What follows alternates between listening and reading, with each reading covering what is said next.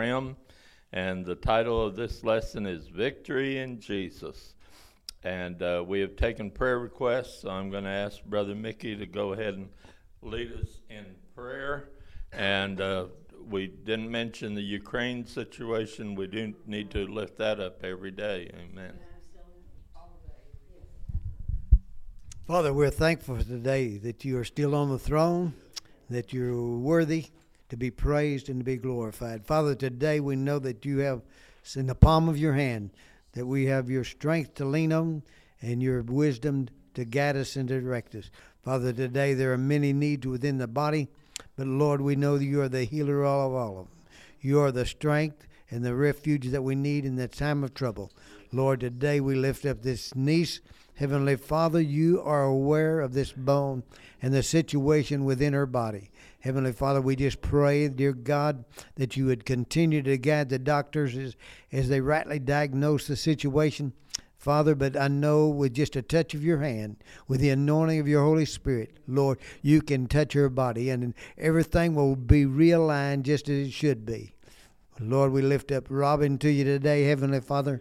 Lord, these muscles and tissue, Heavenly Father, that have been stretched and strained, Lord, we know that you can place them right back into the right position, that you can take them and heal them immensely, Heavenly Father. And immediately, God, rest upon her arm and her leg, Heavenly Father, for strength within you today. Lord, we continue to lift up Betty Porter to you, Father.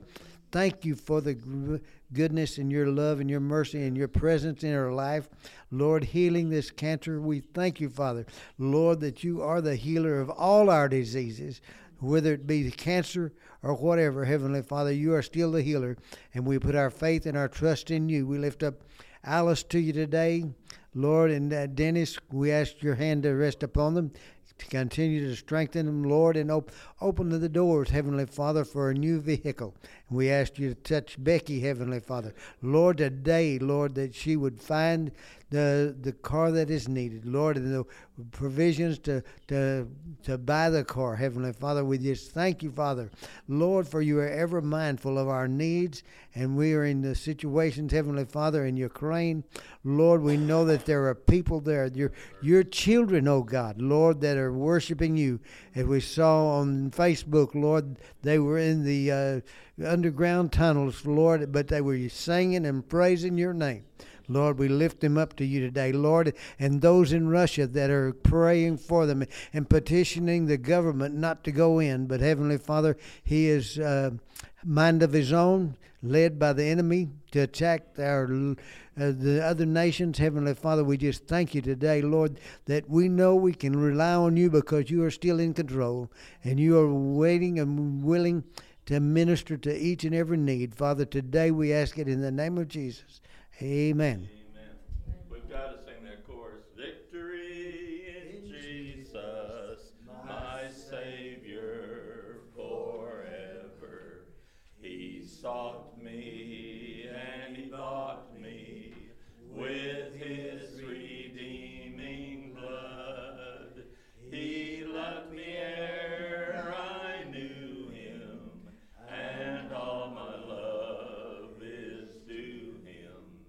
He plunged me to victory beneath the cleansing flood. The next 7 days. Yeah, I have it up here. Okay, I need to see it. Yeah, everybody be sure to pick up a quarterly if you haven't yet, because we start a new quarter next Sunday. And the first unit is going to be on Christian discipleship. And then we're going to get into one of the books of the Bible on Jeremiah and Ezekiel on the second unit. But today we're looking at victory in Jesus as we conclude this study on the supernatural realm. And thank God that there's a supernatural. And because God is supernatural. Of course, the enemy is also in the supernatural realm because he's a spirit, once was an angel. And so we have this adversary that comes against us but we have victory in Jesus over him. So our central truth is Christians are set free from the power of Satan through victory in Jesus Christ.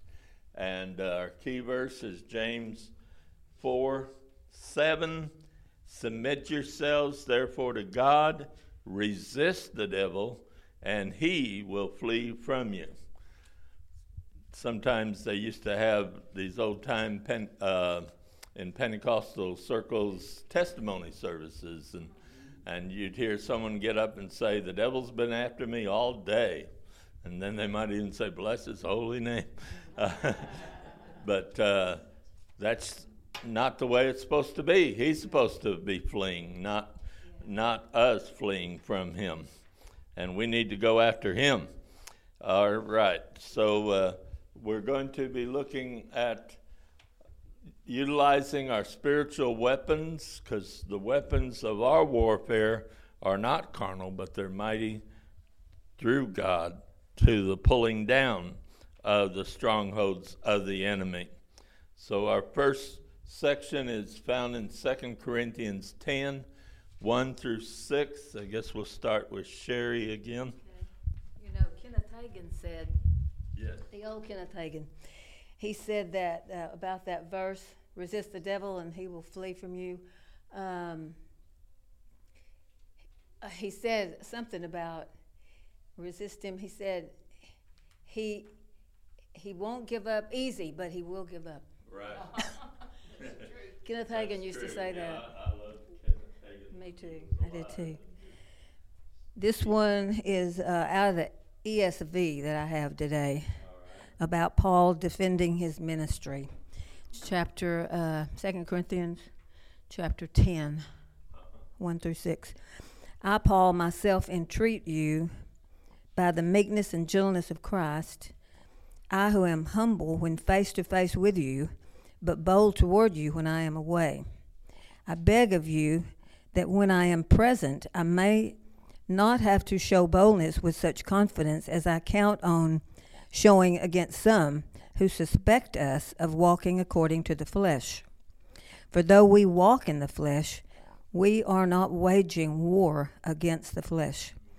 For the weapons of our warfare are not of the flesh, but have divine power to destroy strongholds. We destroy arguments and every lofty opinion raised against the knowledge of God, and take every thought captive to obey Christ, being ready to punish every disobedience when your obedience is complete. All right. Thank you, Sherry.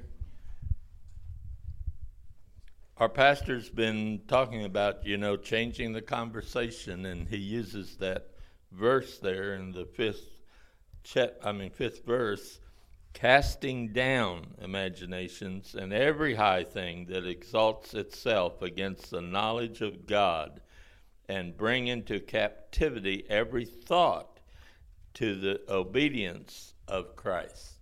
And so we have to be able to do that. And in the fourth verse where she read about our weapons are not carnal, but mighty through God to the pulling down of strongholds. And that's one of the devil's main stronghold, is he deals with our thought life and get us to imagine the worst instead of the better, and so we need to resist him in casting down those imaginations and thoughts that would exalt itself against the knowledge of the Lord, and to say what the Word says about who we are. That's been talked about in our revival and also with our pastor, how that we need to realize how we talk to ourselves or think about ourselves, and to realize that the Word says we're more than conquerors through him that loved us and gave himself for us. And that's found in Romans 8, of course.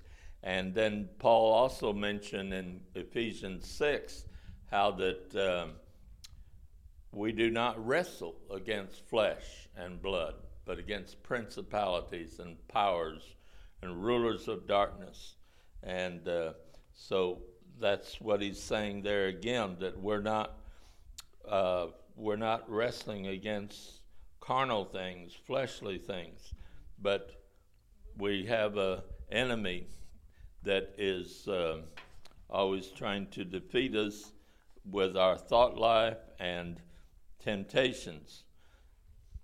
In our introduction in our Teachers Quarterly, it says just about everyone has some kind of trophy or ribbon at some point in life. I never got a trophy, but I did get first place ribbon one time, and that's always fun, or get certificates after you've completed a course for a job well done. In most cases, the victory is not life-changing. We maintain the memory, but the course of our lives probably stayed largely the same. This is not true, however, regarding the spiritual victory we find in Christ. Because when we're saved, everything changes, and it should. There's something wrong with our salvation if we didn't receive a change when we were saved. Because it says in Corinthians there, that if any man be in Christ, he's a new creature. Old things are passed away and all things become new. And so sometimes it doesn't all change immediately. Some things change in the course and among challenges that we face. Certainly Christians are new creatures in Christ, as I was quoting. The Holy Spirit creates a new nature in us when we are born again. One result of this new creation is the inevitable conflict that exists between our new nature and our old nature. Such conflicts will exist throughout our lives, but we will emerge victorious as we are careful to satisfy the desires of the new and refuse the desires of the old. So Paul said one time, I die daily, because every day we have to kind of crucify the flesh, and if we're going to walk in the Spirit. For they that walk in the Spirit do not fulfill the desires of the flesh. But it is a conflict, definitely, that we face. But Paul says we have weapons, though. We need to utilize those spiritual weapons. Again, if you go to Ephesians 6, he talks about how that we need to put on the full armor of God, that we can stand against the wiles or the tricks of the enemy. And so that's a weapon, that putting on the armor of God, and also taking up the sword of the Spirit he mentioned. That's a weapon. Our Bible is a weapon to use against the enemy, not to use against one another, but to use against the enemy. And we're to encourage one another and realize that we're all in a battle, and we all need that encouragement, to win the battle. And he has given us these weapons that are not carnal, but they're still mighty through God. For one thing, Satan is a spirit, and so you're not going to be able to defeat him with carnal weapons anyway. But we do defeat him through the Word of God, as Jesus did when he was tempted in the wilderness by Satan. He always said, "It is written," Satan, and he quoted the Word. And so that's one of our main weapons we have, but also we have the Spirit of God, because it says that when the enemy comes in like a flood, the Spirit of God will lift up a standard against him. And usually we think of that standard as the cross, because at the cross is where Jesus defeated the enemy. So he is a defeated foe. He's toothless, as someone said, but he will sure try to gum you. And so you need to look to the cross and realize that that's where the victory was in Jesus, when he went to the cross And we're going to be looking at that in another scripture here, probably the next one, concerning the authority and power of Christ in Colossians now, the second chapter. These are all in order as far as chronological order, so that's good. And Colossians, the second chapter, 9 through 15. Let's see, who'd like to read? You'd like to read, Kay? For in Christ all the fullness of the deity lives in bodily form, and you have been given fullness in Christ, who is the head over every power and authority. In him you were also circumcised in the putting off of the sinful nature, not with a circumcision done by the hands of men, but with a circumcision done by Christ, having been buried with him in baptism and raised with him through your faith in the power of God, who raised him from the dead. When you were dead in your sins and in the uncircumcision of your sinful nature, God made you alive with Christ. He forgave us all our sins, having canceled the written code with its regulations that was against us and that stood opposed to us. He took it away, nailing it to the cross. And having disarmed the powers and authorities, he made a public spectacle of them, triumphing over them by the cross.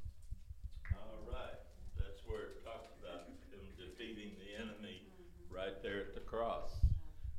And the enemy thought he had Jesus defeated by the cross, but instead we see that it's through the cross that Jesus defeated the enemy and made a show of him openly.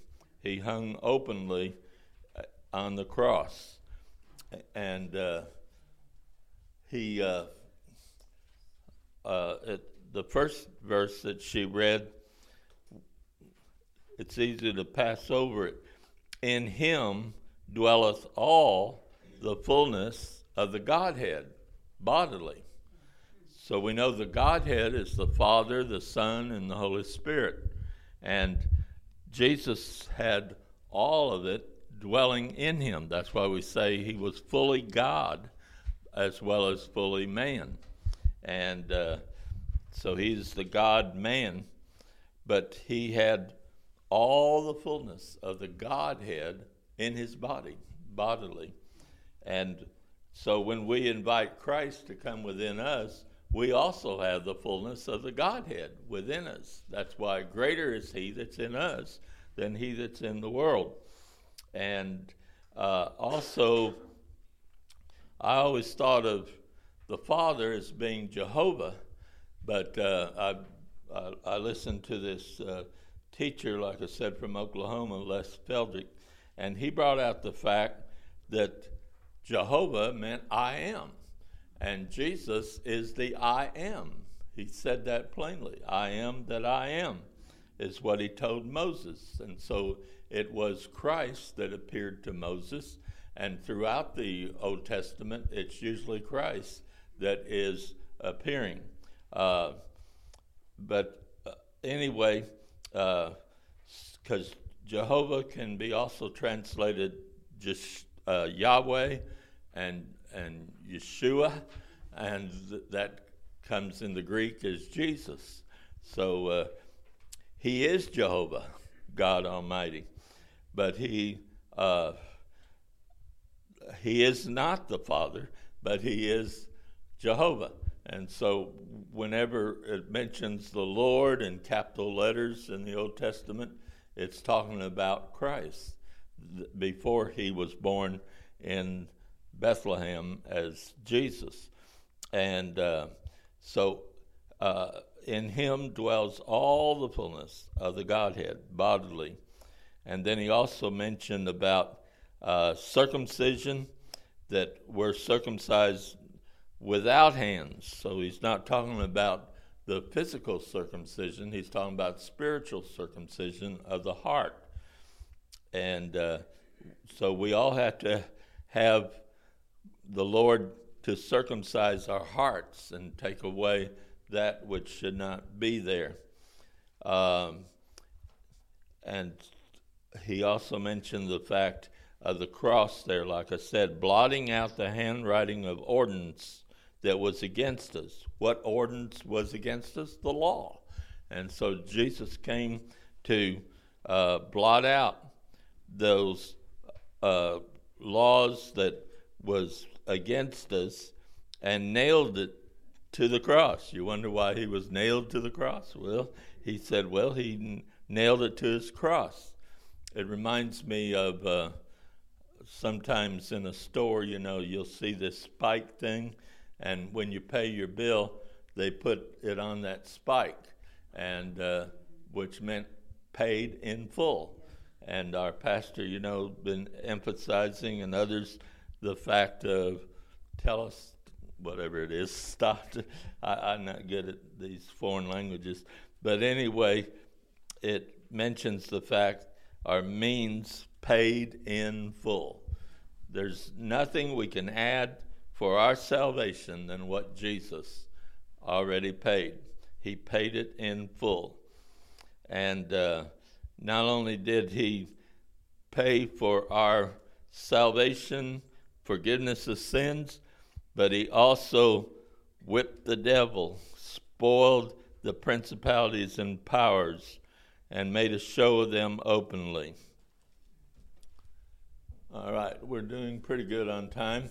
So the next portion has to do with submitting to God and resisting the devil. And we're in James 4 through 10. I'm about to run out of readers. I don't have internet. I'll let you read that anyway. Okay. James chapter 4, verses 4 through 10. Ye adulterers and adulteresses, know ye not that the fellowship or friendship with the world is enmity with God?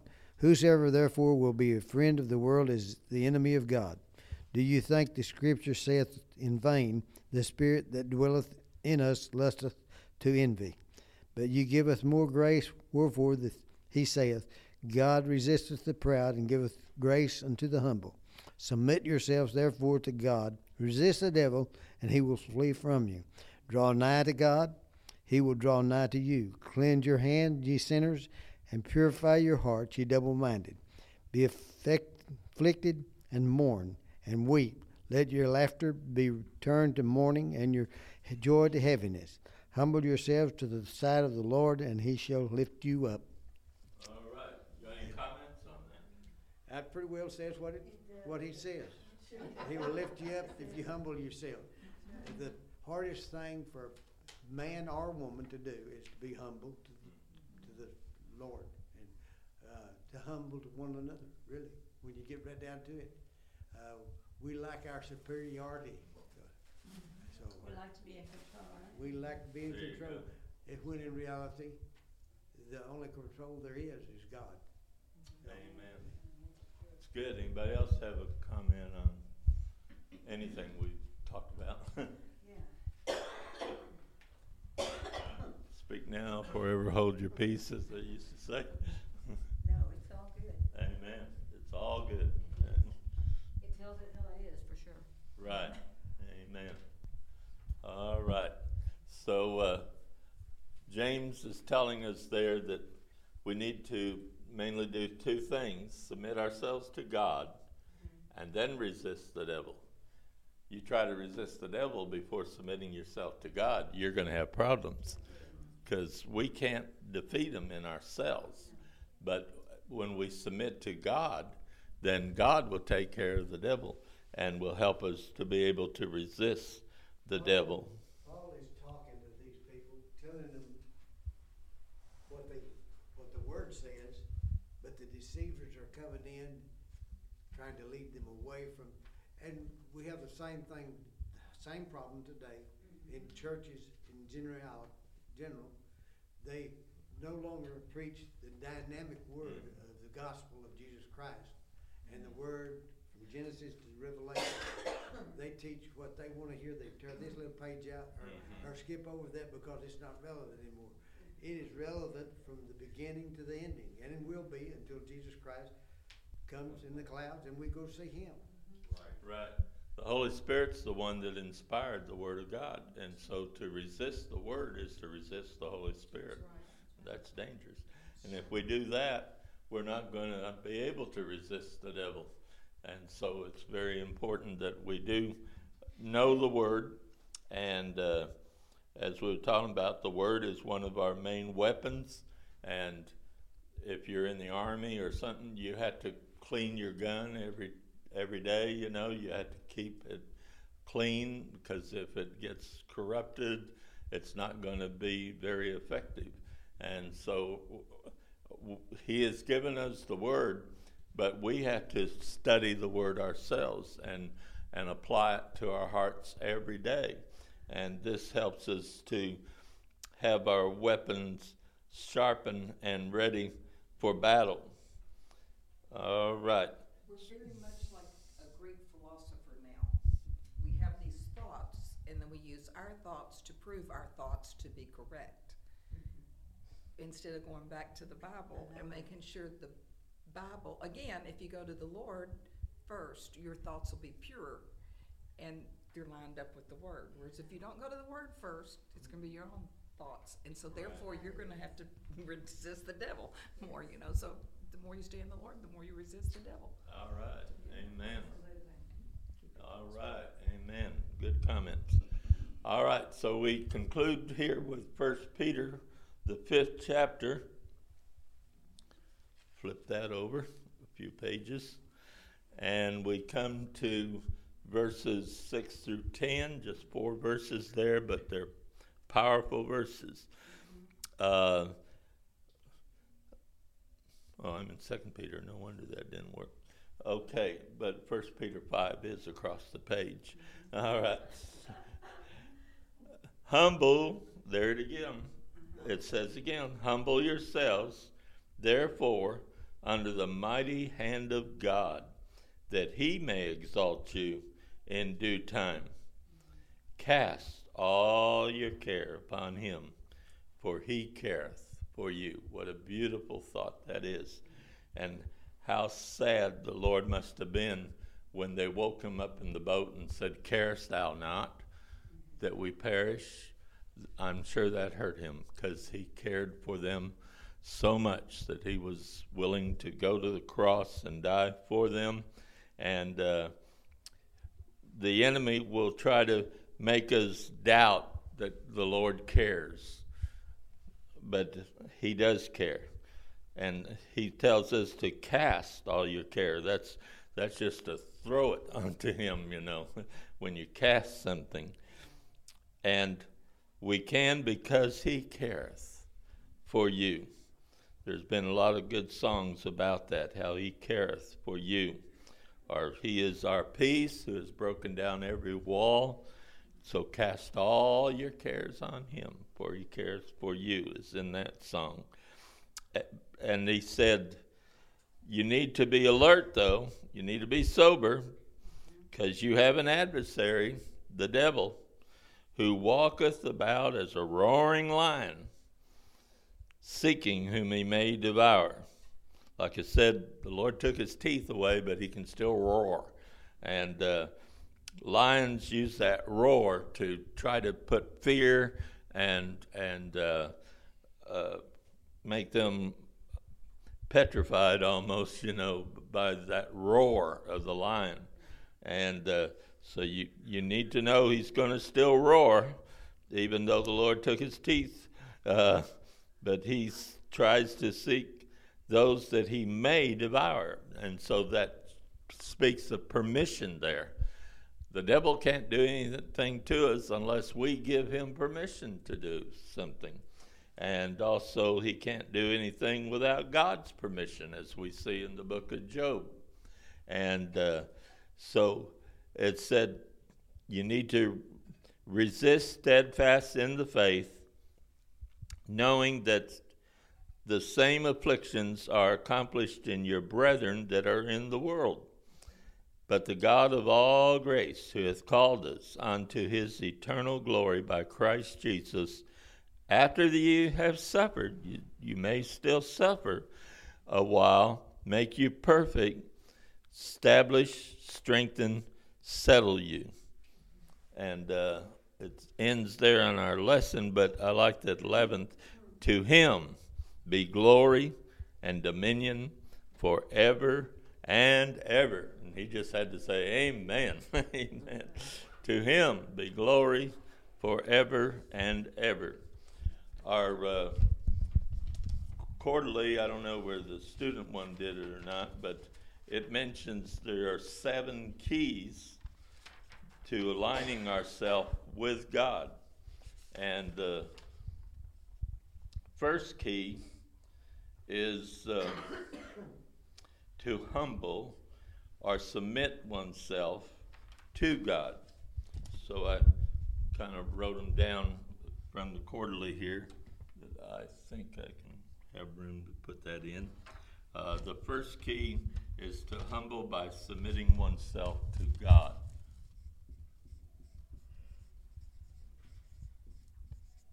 That word humble just simply means we realize we can't do it ourselves, that we need Jesus. Without him, we can do nothing, as he said. So we are to humble by submitting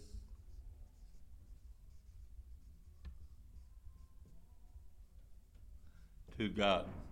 The second key is to resist the devil.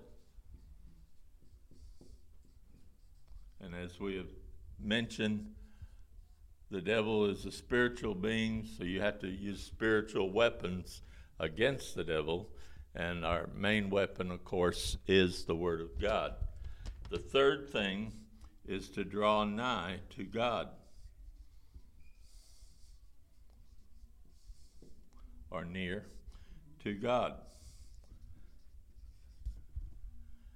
Because if you draw near to someone, you're going to be closer to them.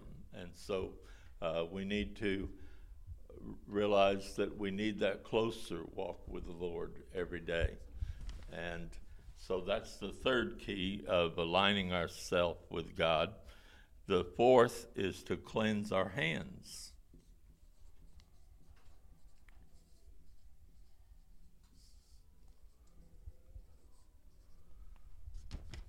We're not of the world, but we are sure in the world, and you can get dirty real fast when you're around people that are unbelievers, and you get involved with things of the world. And of course, John tells us what the world is: lust of the flesh, lust of the eyes, pride of life. But we are to cleanse our hands. And we need to purify our heart.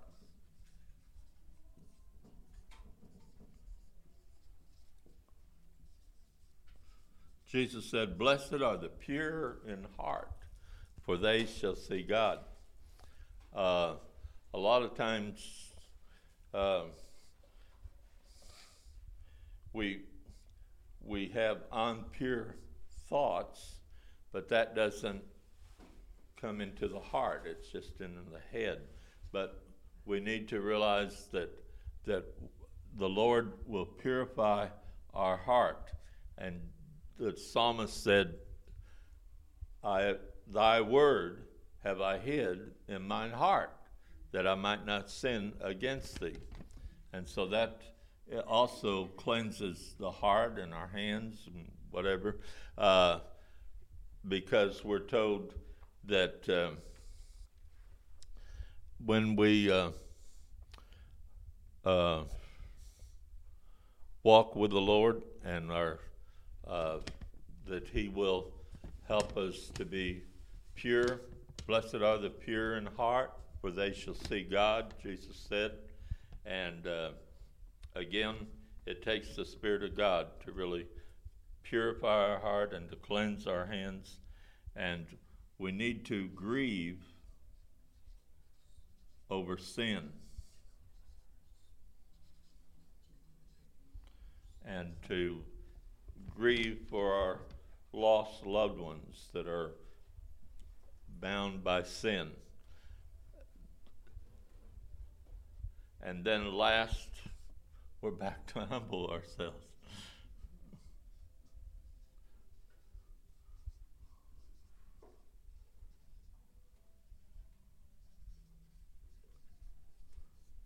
back to humbling ourselves. And there's a lot of things the Lord will do for us, but some things we have to do for ourselves too. And that's one of the things we have to do, is to humble ourselves. James, concerning the grieve over sin in our quarterly, it says, James indicated that Christians must recognize how double-minded ways impact their relationship with God. No one who truly loves God can come to the recognition of how their acts of worldliness affect their relationship with Him and not have sorrow. Because after all, it says if we love the world, then we're an enemy of God. And we want to be a friend of God and not an enemy of God. So we have to resist the devil and resist worldly things, such as we mentioned in John there, the lust of the flesh, lust of the eye, and pride of life. And in humbling oneself, humility leads to submission. Believers often feel that they know what is best for them, but humility acknowledges that God is wiser than us. Sincere humility demands genuine trust in God. So we're out of time. We got to go. But the key thing is we have victory in Jesus. Amen. Lord, we're so thankful that we do have victory in Jesus, for it's Jesus that has won the victory for us and given us the spoils. So we're more than conquerors, because you're the one that conquered the enemy, but you made us more than conquerors because of your love for us and for fighting the battle, because the battle is the Lord's, not ours. And we thank you, Lord, for the victory we do have in Jesus. And be with the service to follow. We thank you for your anointing upon the singing and preaching and every part of the service. Thank you for being with the business meeting tonight, Lord, and have your way. And let there be a spirit of harmony and one accord, and that we'll be able to accomplish for the kingdom what we need to accomplish in the business meeting, and knowing your will concerning who should be elected and so forth. And we pray that you'll just continue to give us victory and help us to walk in victory each day. In Jesus' name, amen.